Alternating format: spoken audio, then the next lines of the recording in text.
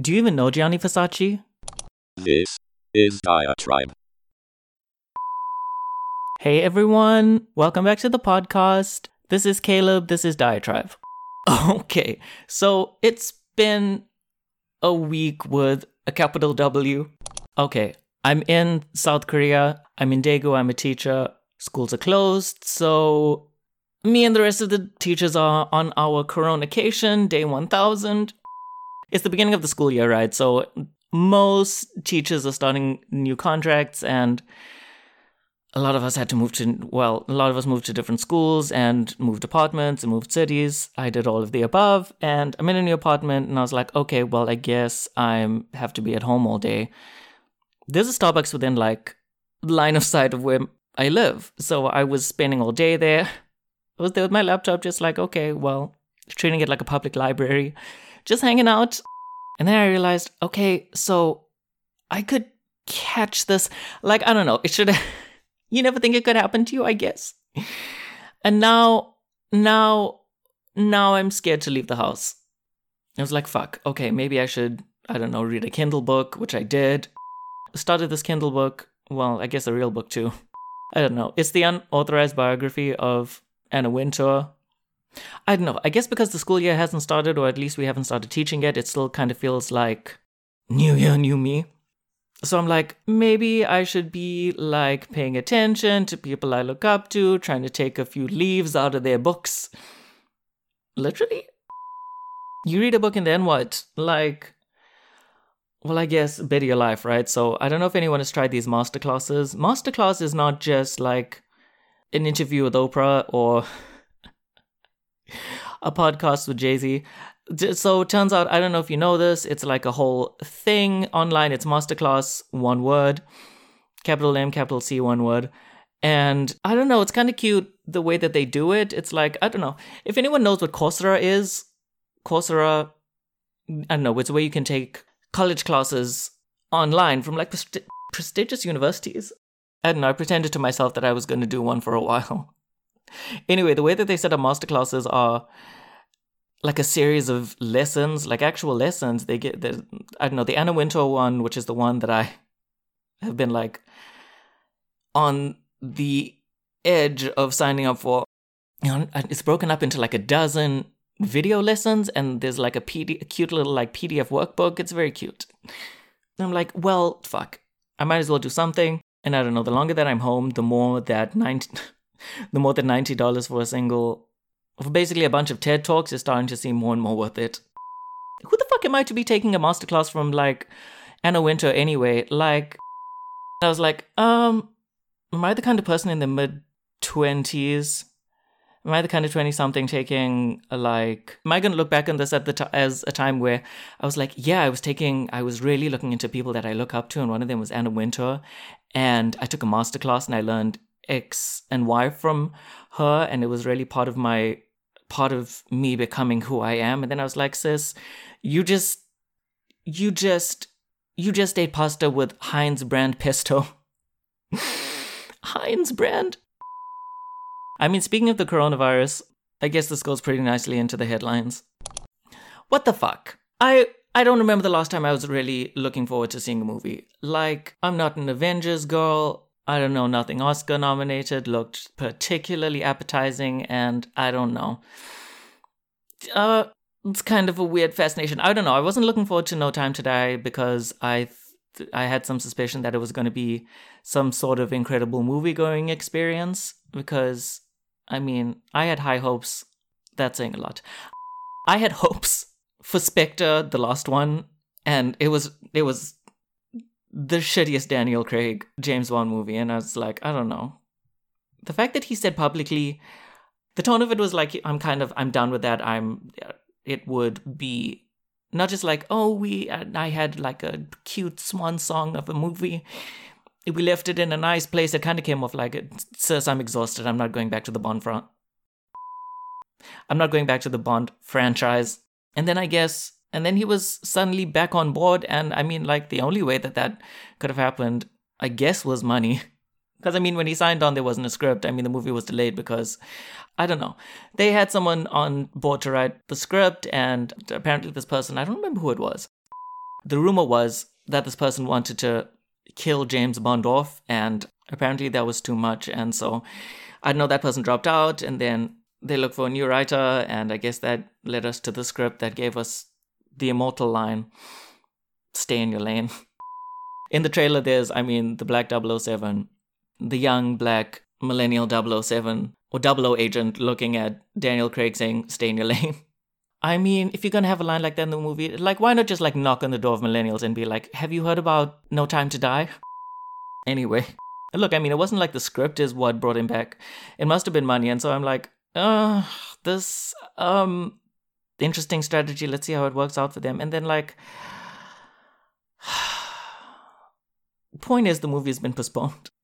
The movie was supposed to come out early April, and now it's been postponed to November, and people have died, and this is kind of what has hit me hardest. I don't know what that says about me as a human being, but anyway, Daniel Craig was on SNL last week because I guess they booked him, and no backsies. Why can't we have nice things? Is the only high budget movie that I can watch a shitty Disney remake or an Avengers movie? Now I have to wait until November to see No Time to Die? Coronavirus is going way too far. Alright, well, I guess No Time to Die was postponed because no time to die. Speaking of shitty Disney remakes, there's going to be an Aladdin sequel. Don't feel bad if you're not excited, literally no one is. I was reading up on this, and turns out the first Aladdin, the Aladdin remake that came out last year, made over $1 billion US. Go off, I guess.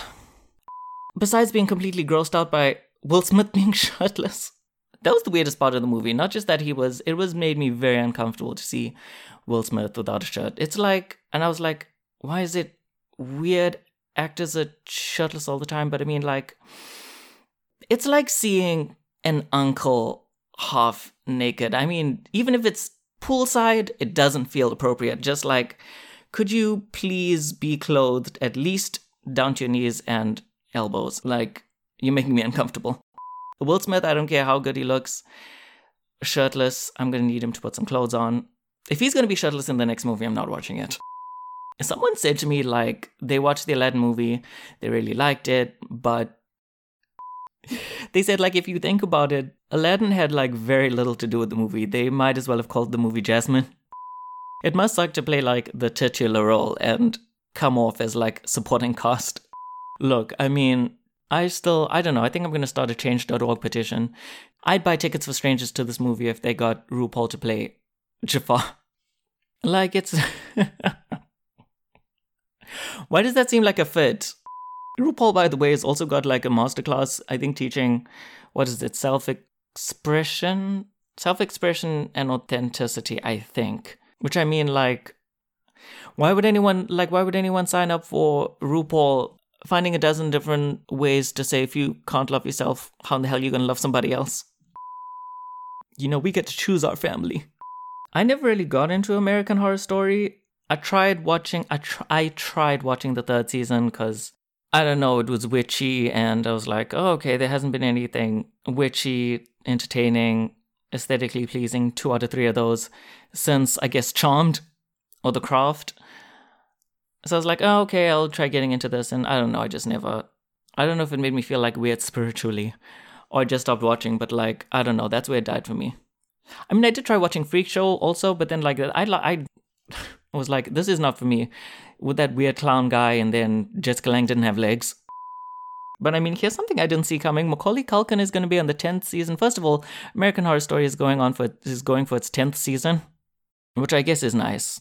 It's kind of comforting to know that Evan Peters has something to do. Would Macaulay Culkin starring in the 10th season be enough to get you to start watching again if you've stopped?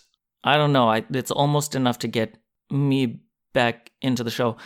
I don't know. Something is weirdly creepy about him already. They've had a lot of... there was... I don't know. I read that... What's her name? The woman from Dynasty. Joan Collins. She was in the last season, I think, and that was cute. Or I imagine it was cute. I didn't see... No, not a 10-second clip from it, but then... they had her on. They had Joanne on season 5, I guess. I don't know who else was on, but Macaulay Culkin, I kind of it's kind of interesting. Not least of all because I would kind of be afraid to be alone in a room with him. Is it offensive to say he has a school shooter face? Like if Macaulay Culkin, if I read the headline tomorrow that he shot up a school, I'd be like, okay, well, if it's gonna be anyone, which is weird because he's not pushing 40, he's about to turn 40, 40 years old. Is it me or is that like kind of wild? But, good for him. Taking time out from texting Michael Jackson through a Ouija board to do something interesting on TV. Good for you, Macaulay. We're rooting for you. We're all rooting for you. Speaking of Michael Jackson, his youngest child bought... I don't know, it's harder to believe that Macaulay Culkin is turning 40 than it is to know that Michael Jackson's youngest child is 18 and buying a house for like $2 million. Go off blanket. Propofol. I know they hope I fall.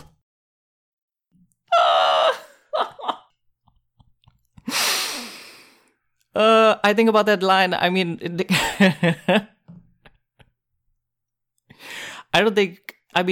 hear Nicki Minaj like brag about having written all her raps, and I was like, they're not that great, sis.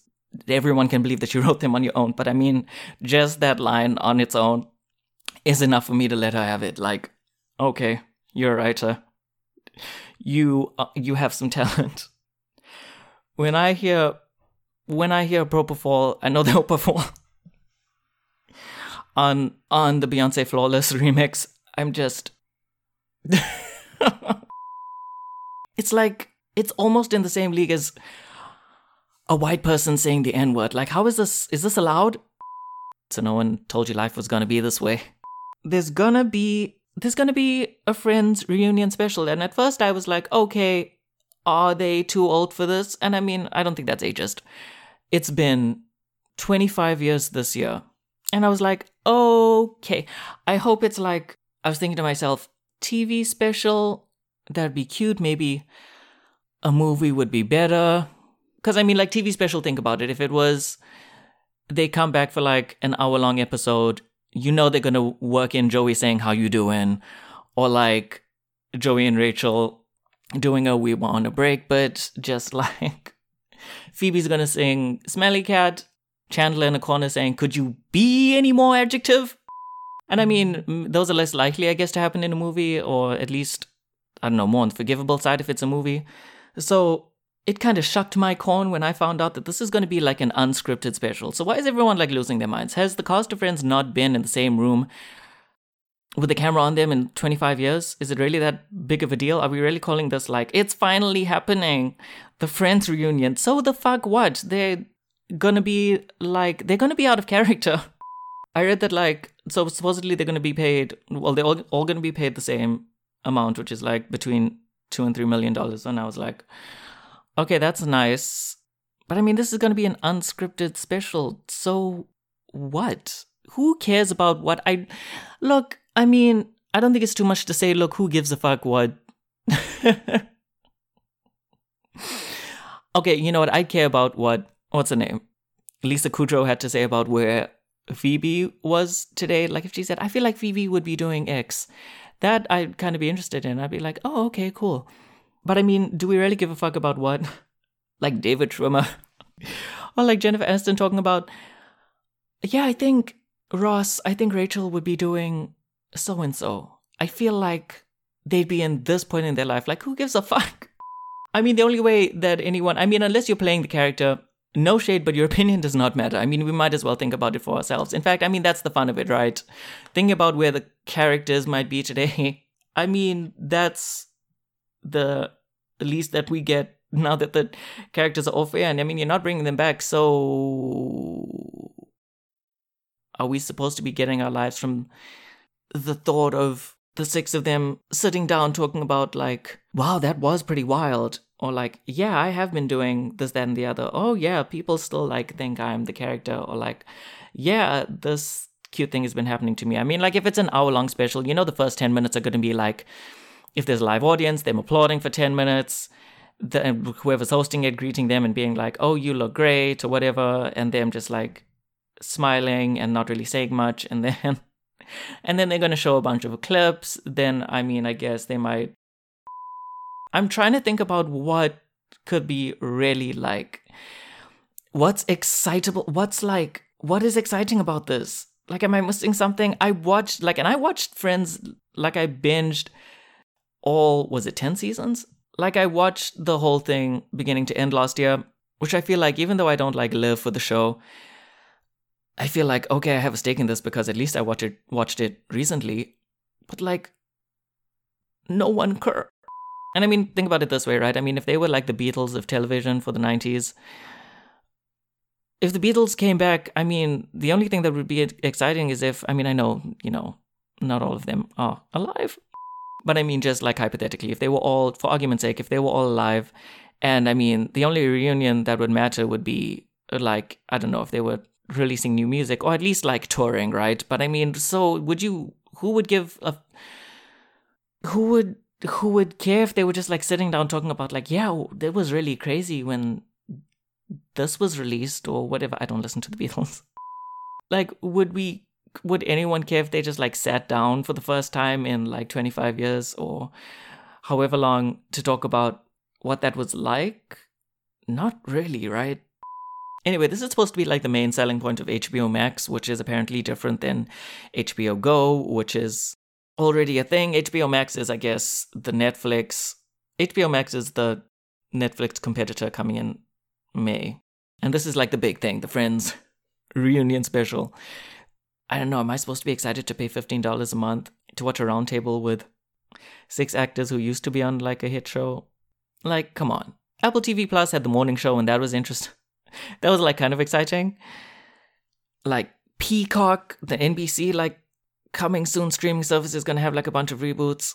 I mean, HBO Max is, if this is you blowing your load, you can keep it. You can come elsewhere. I don't know, there's a lot going on in TV. I mean, speaking of 25 years and hit television shows, I mean, did you even know that Judge Judy was still going on? My girl has been on the air for 25 years. I don't know, if you get your life from Judge Judy, she's coming to streaming.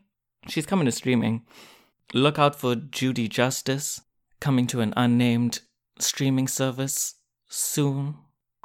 Judy Justice, the name Judy Justice for a show makes me feel like they want the show to be like approachable and they want to humanize Judge Judy. I don't want my Judge Judy to be human.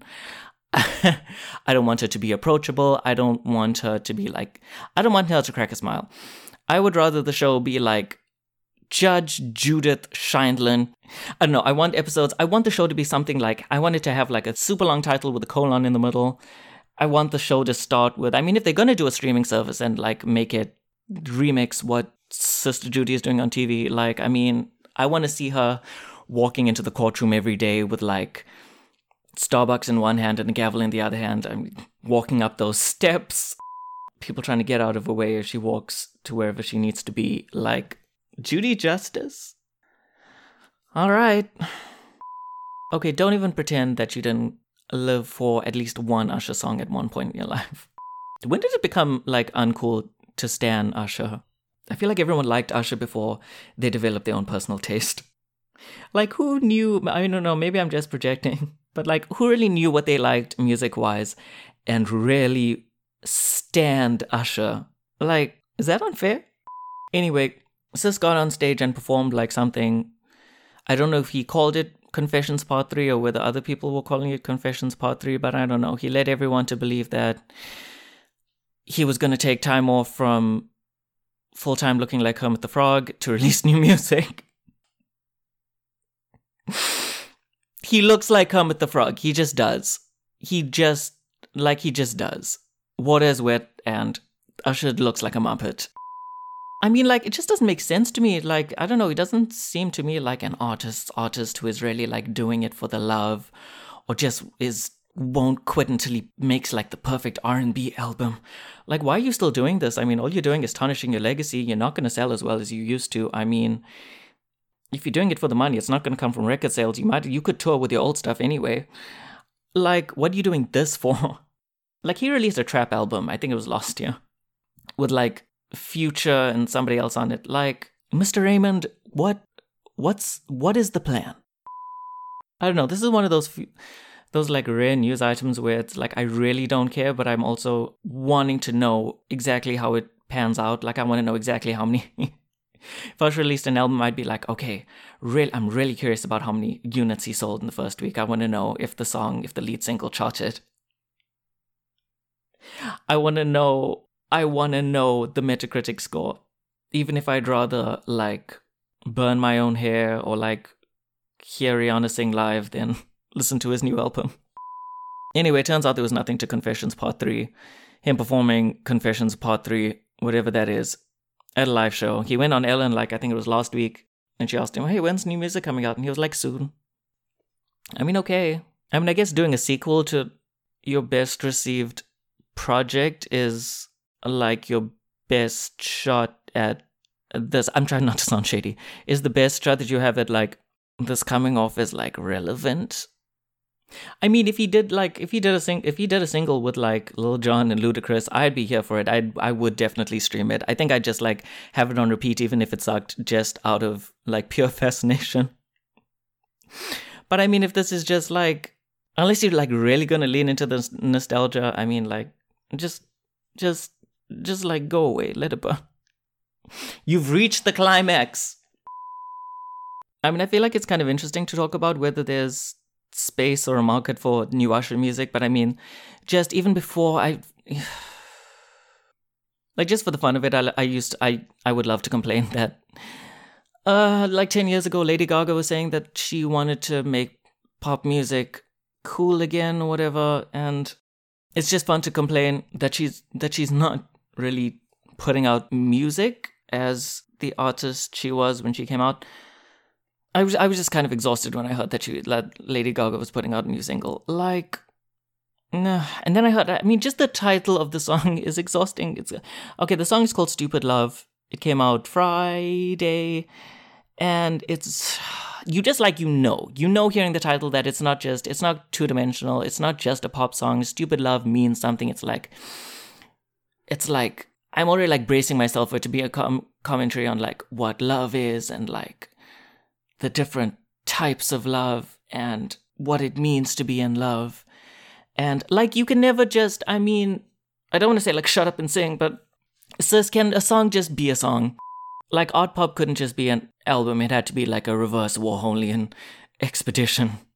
Even Joanne, which was like stripped down, had to be like, I mean, you couldn't listen to the album without knowing the backstory about like a dead aunt. Like Born This Way had to be the album of the millennium. Like, can it just be a song? Like, can it just be a single? And then you watch the video and you listen to the song and it's just her ripping off Grimes' aesthetic from like 2013. Like, go off. I mean, the album is called Chromatica. It's coming out April 10th. And like, there's already all this nauseating rhetoric about like the sound spectrum and the sine wave and her adding like a dozen dimensions to what the album means and its place in society. Like, sis, what happened to just like putting out music? What happened to I mean, your first single was literally Just Dance.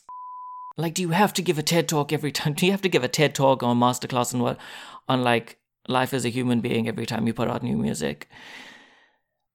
I feel like it's fair to say that I think it's fair to expect or like want accessible music from a pop star.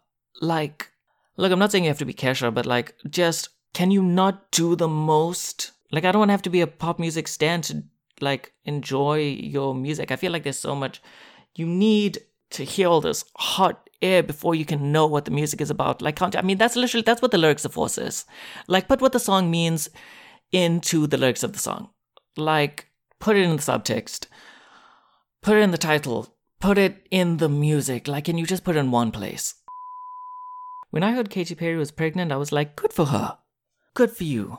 You had a great pop music career for 10 years and you're doing what Nicki Minaj was just allergic to doing, which was just accepting that your wave is crested and just going on and enjoying your money and living your life. Like, she put out a few singles last year. I mean, I really loved one, Never Really Over, which I think was the best pop song of 2019. But I mean, like, it didn't chart and she put out another one that did even worse. And like, then she did like an interview or two saying, yeah, no, I'm just putting out singles and having fun. Like she makes pop music. The music was not popular. And so she just was like, okay. And she like went away. And now she's pregnant. And I was like, good for you, sis. Live your life. Go all the way. Tonight, no regrets. Just love with Orlando Bloom and have your baby and like, just be happy. Do you. Do Orlando Bloom. Good for her. And then there was a tweet about a new single or a music video or both. And I was just like, oh gosh. Come on. Can we have just one pop star reading the room and just moonwalking out of the conversation? Like, on the one hand, it's kind of like, I think it's kind of interesting because like Mariah Carey has All I Want for Christmas Is You, which is going to chart every year. And like, that's kind of a genius way to stay relevant. And like Shania Twain had You're Still the One, which was like going to be a wedding song for, until like the end of time. Has anyone tried to make like a pregnancy song? I don't think so. So, it's kind of like interesting strategy. Let's see how it plays out. But like, those are only really exciting when the artist does it in like their prime. Mariah Carey was like 5 years in. I think so was Shania Twain. Katy Perry is like a decade in the game and not charting anymore. And just, I wish you'd done it sooner. So I guess it'll be interesting to see how this plays out for her. But like, bro, does it really matter? No shade, but like, if your pussy isn't popping anymore, just like, go away, make a life choice. There's no shame in walking away. Dave Chappelle walked away from $50 million. You can walk away from a record deal. All right, I guess that's it for what's in the headlines this week. Let's take a break.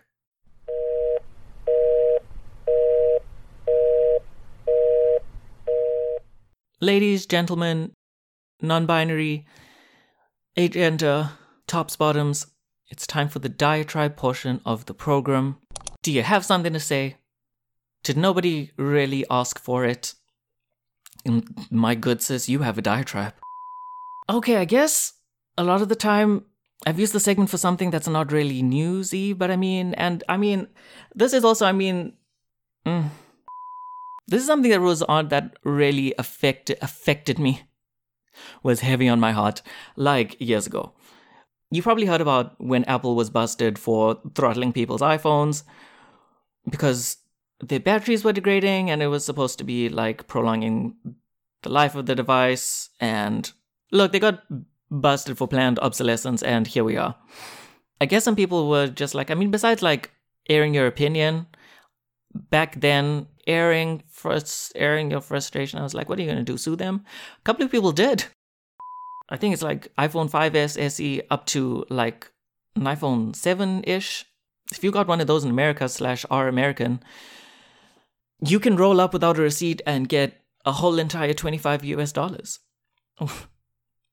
What's the value of the time you wasted waiting for like an app to launch? But if you think about it, the battery replacement program, it was like slashed from $70-something to I believe $29. So that doesn't really even cover the cost of the battery replacement. So like, okay. Just to be clear, there was a similar case brought against him in Brazil, and the Brazilian court said, there was no wrongdoing here. Looks like they really were doing this for the good of the user experience, and this is fine. But I don't know if there's anyone out there, like, I don't think this was just a case of, well, let's complain about something because why not? I don't feel like anyone heard the news that like they came out and quietly said that they were throttling iPhones, and anyone was like, oh, okay, so you were just trying to prolong the life of my device and let me have a better user experience. They were like, no, everyone I knew, or just like the tweets that I read and the articles that I perused, were all like, look, they were busted. They admitted what everyone said they were doing, which is that they were slowing down older devices so that people would have to buy new ones. You kind of like, this is like since when is Apple here for the user experience? And the easy thing to say is like the butterfly keyboard, which if you don't know, if you bought a MacBook from like 2015, roughly up until late last year, like you were forced to use like their shitty butterfly keys, which I personally like the feel of them. I think it's pretty cool. I like that it's like a shallow press. I like the clacky sound.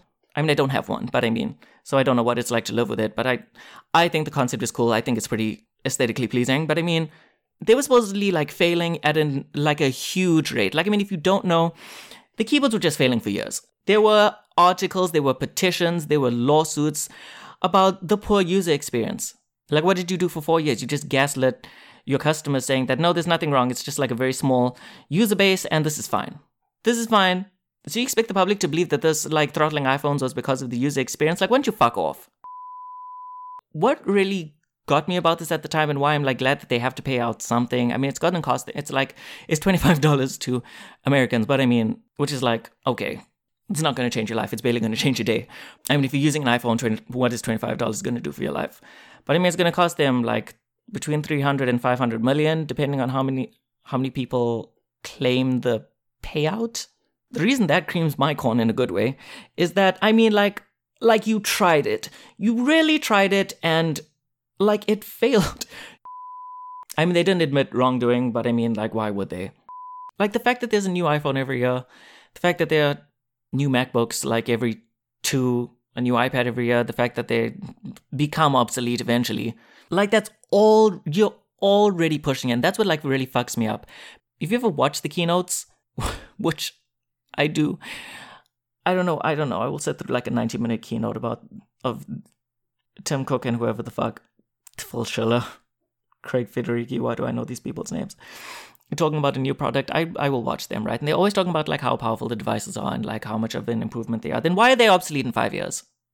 Like, I mean, if you think about it, I mean, you listen to Tim Cook on stage and he's like, the iPad is now not only the most popular tablet, it's the most popular computer in the world. Like sit on a dick and die. If it's so powerful, why can I not use it in 5 years? Why is the user experience so fucked up that I can't use it, like, not that far into the future? What really pisses me off is that they're sold, and I mean, this doesn't really, iPads are iOS devices, or at least they were, and I mean, I guess this only really affects iPhones, but I mean, I think on principle, I can still be pissed off, so I'm gonna be. iPads are sold, follow me on this, right? iPads are sold as simple devices that anyone is supposed to be able to pick up and know how to use. They're marketed as computer replacements. Like, Steve Jobs sat on stage and positioned it as like an item like a device that you would just have around the house and use for basic internet tasks, like looking at movie times or checking your email on the toilet. That is literally something that he said he wanted to use it for. You're capitalizing on, like, you're trying to make people feel safe by having devices and products that just work and they're just better. Why should they not be able to use it reasonably, not that far down the road? And I mean, the reason this is safe to say, I mean, it took them 4 years to admit that the butterfly keyboard was not working and that it was failing, and that a ton of people, I mean, if it was out of warranty, you had to pay like something ridiculous, like $800 to have the keyboard replaced. So that was just a thing that you had to do. So, like, we already know you don't give a fuck about the user experience. It's not about making sure that the user has a good time. And I mean, that took them 4 years to fix on one device. I mean, like, the new, like, fixed keyboard is only available on their, like, most expensive, like, $2,500-ish machine. The rest of the devices are still, like, using a keyboard that will likely fail at some point. So what the fuck do you care about the user experience? After they were busted, after they admitted that, I mean, after they admitted what they were doing to the battery, and I guess they were hoping that it didn't really break into the news cycle, but then after it did and people were reporting on it, and they were like, how dare you, Apple? And they announced, or quietly said that, yes, we are throttling your iPhone in December 2017. And then they came through with like an iOS fix that made like opening apps, I think, like 40% faster. Performance was improved by, don't quote me, but I think it was like 70% on like an iPhone 6. Plus just these insane improvements in speed and usability of their devices within like half a year. So this was something that you could do. You could. And then that like iOS update, I think, was one of the first, or if not the first, to be available on all the devices that the previous version of iOS was available on. So suddenly you can improve the user experience. Suddenly you're able to profit less off of a problem that you can avoid. I've always thought that like them positioning the iPad as a laptop replacement was like fucking a hole in the wall and hoping it'll turn into a vagina. Like the iPad is not a computer. Like it's just, I know there's like iPad OS which just came out and they're saying like, I mean at best it's a laptop alternative, but Tim Cook is standing up on stage sounding like Mr. Garrison saying, this is the most, and now also the most popular computer in the world. Like fuck off.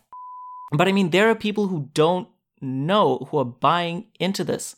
And like you're taking advantage of them.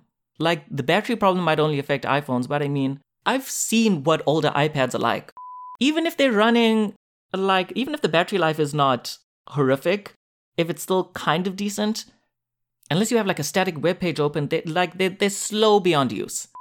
So you're throttling iPhones, making them unusable, and you're trying to tell everyone, well, no, we just want you to have a better time. We're trying to prolong the life of your device. And I'm sure, you know what they do want to, and I mean, this is not just me speculating. This is what they've spoken to. I don't know who it was specifically. It might have been Phil Schiller. It might have been Tim Cook. The reason that these devices are supposed to last so long is for the secondary market, is for like developing markets or third world countries. That's why they're supposed to last so long, is so that you can resell them and they can get more people into the Apple ecosystem. But, you know, goodness forbid that they function like other devices running the same software. Like, don't admit that you're doing this and then tell me you're doing me a favor. Like, have a stadium full of seats and, like, choke in a bucket of I mean, it's great that iPhones are supported for as long as they are, but you're degrading the user experience. So, I mean, what if it, like, technically can run the new, like, the latest software update? It's a qualitatively worse experience than using the same software on a new device. And this is obviously something that you could avoid because, like, within 6 months, suddenly you can, like, improve the app launching time and the performance of the device, and just you can do all these things within 6 months. Like, that is something that you could obviously easily do. But you didn't, so that you could go another route that, like, bled your customers dry. Like, how the fuck dare you? You don't get to decide how the customer uses the device that they paid for. I mean, they're not renting it. Like, they're paying for these products clean and clear. Like, I mean, if you didn't lease a car, like, you bought a car, like, I mean, it's not the manufacturer's place to say, yeah, you know, this is a little old and we're not, like, really happy that this bears our name and it's not really working optimally, so we're just, like, going to make it, like, a really bad experience for you to use this. Like, if you take care of a car, you should be able to use it as long as you want. I mean, even if you don't, you should be able to have a decent experience. You should get to have the experience that you paid for as long as you own the device. Like, do you get what I'm saying? I feel like that makes sense. Like, if someone has an iPhone that they bought and they're, like, happy with a single camera and a lower quality screen, that is their call to make. I mean, that's the law of software updates. Like, you buy this device, and there's an update the next year that, even though there's, like, a newer device that's, like, shinier and has this new feature or two, you kind of get to have the same experience because you get the same software as them, right? That's what you're playing into. And that's the thing that is fucking customers over, and you just thought you could get away with it. Like, you really thought, Mr. Cook. Cook me up a fuck to give. I hope you have to pay all 500 million of those coins, and I hope we see less of this in the future. Go to your room and think about what you've done. That's been another episode of Diatribe. I've got to mention this at the beginning of the show, but yeah, episodes are now, if you care, episodes now are going to come out on Tuesdays. I'm on Twitter and Instagram at InfiniteCaleb, spelled like it sounds. I'd like to dedicate this episode to the nice young man at Starbucks who moments before I recorded this show was like, so you're here every day. Have you thought about signing up for our loyalty program? I've been spending my days at the Starbucks near my house. And this nice man speaks like really good English, and I live in Korea. He speaks like really good English. And he took time out of his day to show me how to use the half Korean, half English Starbucks app, get a physical like rewards card. And part of me is kind of glad that someone noticed that I'm at that establishment every day. Like, yes, I am here every day. I don't know if I feel proud or ashamed of that fact, but I feel like it means something, and you acknowledged it, and there's that. So I would like to dedicate this episode to you, young sir. You can find the show on Apple Podcasts, Google Play Music, Spotify, and like a few other places. Feel free to check out the landing page for the show, which is diatribe.costos.com. diatribe.castos.com. I'll be back Tuesday next week for another episode. Thank you for listening.